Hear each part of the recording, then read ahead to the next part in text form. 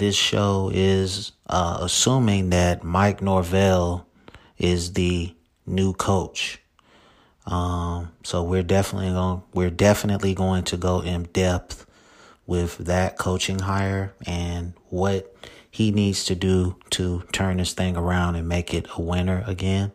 Also, I'm going to do my all-time Seminoles team and my 2020 season predictions.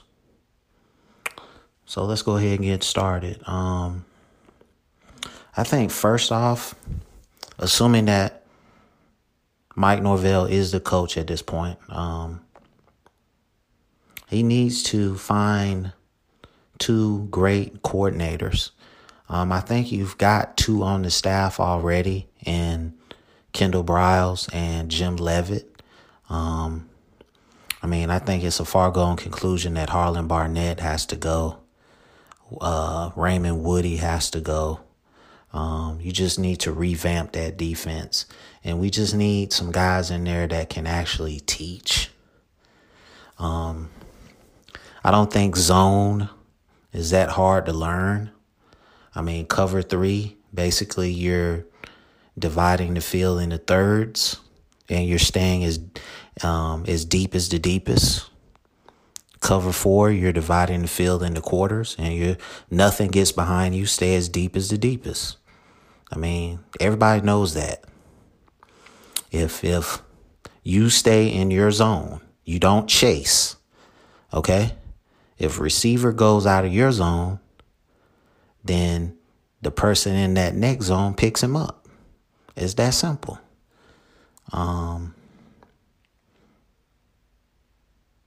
So we need some better teachers as far as defense goes.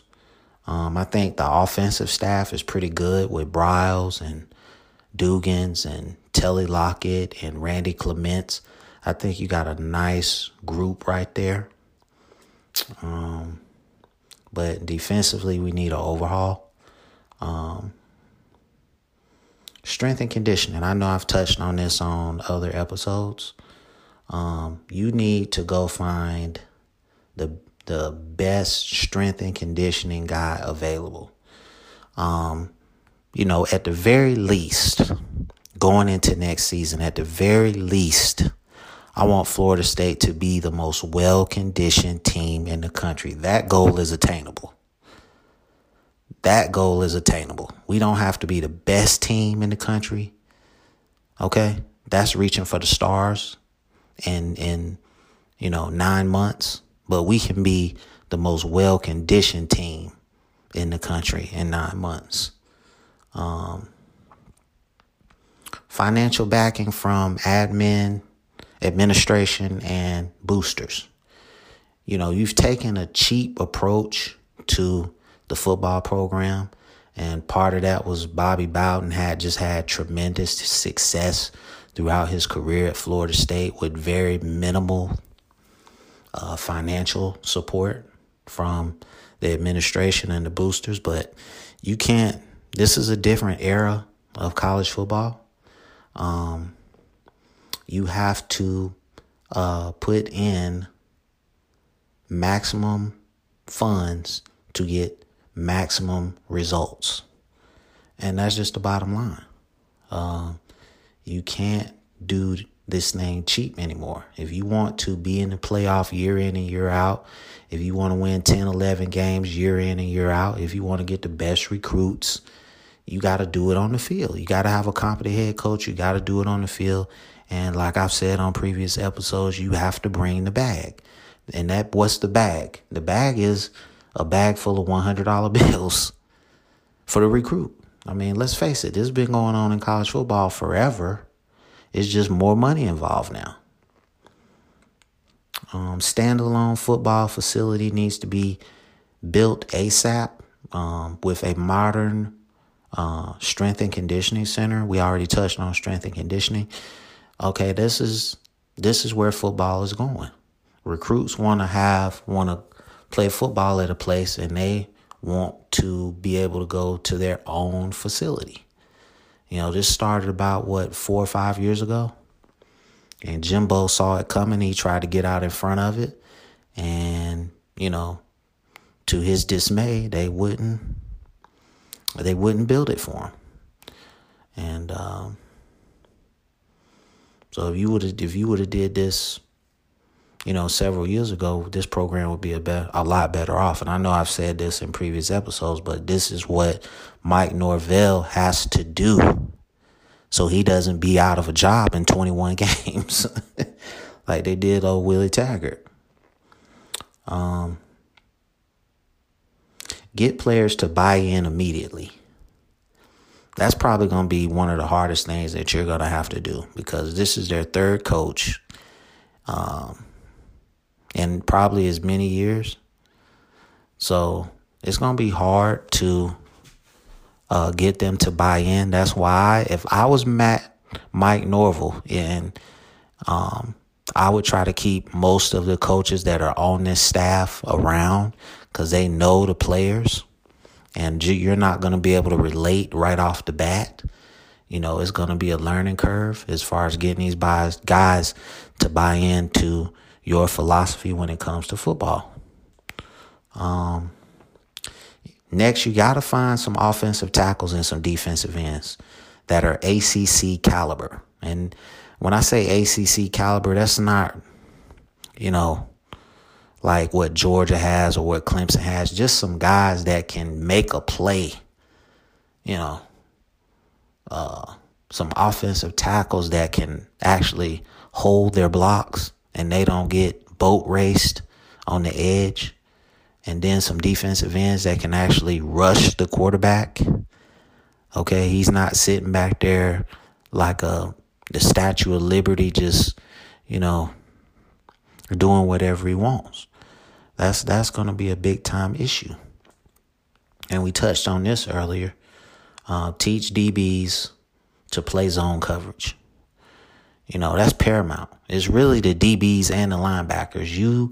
When you play zone coverage, you have to get to your zone, and you basically, not just stay in one spot, but you have to move around a little bit, to funnel those receivers. Don't let them go untouched into the next zone. And you just have to play with your eyes, as they say, when you play zone, and when a guy comes into your zone, you got him. Everybody knows this. Next, you have to recruit like it's the end of the universe.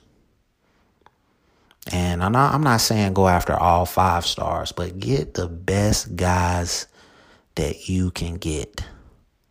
And I would just offer everybody. And just, you have to get your recruiting department up to par with the other recruiting departments in the country. The days of being cheap are over. So you just got to come to that realization that recruiting is year round, and you can't just depend on your coaching staff. You got to have a department to recruit. You need 10 to 15 individuals. That is their job, is to recruit for Florida State. You can, like I said, you can no longer, if you want to compete for championships, if you want to be a factor in today's college football, being cheap is not going to cut it. My 2020 predictions for the season, I haven't even looked at the schedule, but based on, I know we play West Virginia in the first game.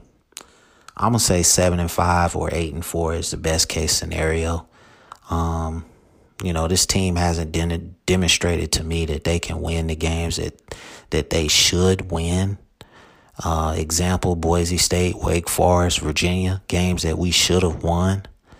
But just no tenacity, no sense of urgency, no heart, no fight, no want to. So, assuming that Mike Norvell can come in and flip the culture, make an impression, get these guys to buy in, I'm still saying 7-5, 8-4. And if he can go 8-4 with this team, open up the floodgates because the recruits are coming. They're going to buy in. And I really should have said this one before the 2020 predictions, but oh well. If you're going to run the spread, no huddle attack, RPO, read option, whatever, can we get a true dual threat quarterback? Okay, a guy that can take off and is not statuesque back there in the pocket. James Blackman can make all the throws, but his mobility is like next to nothing. So unless you're going to go find some good tackles from somewhere, I just don't think you can, put him back out there. Great arm, make all the throws, but he can't escape from no one. So lastly, I want to go to my all-time Seminole team. Defense. My defensive line is Peter Boulware, Andre Wadsworth, Corey Simon, Raynard Wilson. Corners, Deion Sanders, Jalen Ramsey. Linebackers, Derek Brooks, Marvin Jones. And I couldn't decide between Telvin Smith or Ernie Sims. So I kind of got both of them right there. So I'm going to have to think about that. My safeties are Dexter Jackson and Leroy Butler. My offense, my first team offense, that was my first team defense, by the way. My first team defense is, I didn't really have any backups for my offensive line. So Walter Jones, Rodney Hudson, Clay Shiver, Cam Irving, Trey Thomas. Tight end, of course, is Nick O'Leary. Wide receivers, Peter Warwick, Rashard Green. Quarterback, Charlie Ward. Running backs, Warwick Dunn. I guess I'll throw a little backup action in there. My backup skill positions, because I didn't do any backups on the offensive line. Backup to Peter Warwick, Fred Bolitnikoff. Backup to Rashard Green is going to be E.G. Green. Backup tight end is Lonnie Johnson. Backup quarterback is going to be Jameis Winston and Chris Winkie. Backup running backs, I would go with Dalvin Cook, of course, Travis Minor, and Amp Lee. Backup defense, my defensive line, I went with DeMarcus Walker, Broderick Bunkley, Timmy Jernigan, and I couldn't really think of a backup defensive end for Raynard Wilson. Backup corners, Terrell Buckley, Corey Sawyer. Backup safeties, Greg Reed, LaMarcus Joyner. My kicker would be Sebastian Janikowski. My backup kicker would be Scott Bentley. Kickoff and punt returns, I got to go with Tamark Van Ophel. So that's my all-time team, man. You want to argue about it? Say something in the comments. I just got approved for Apple Podcasts. So please rate, review, subscribe. It really helps the podcast. This thing is taking off way faster than I thought it would. But I do appreciate the support on YouTube, on Apple Podcasts, on Spotify.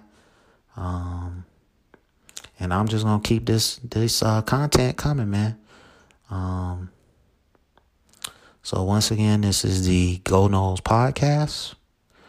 And thank you for listening. And Go Noles.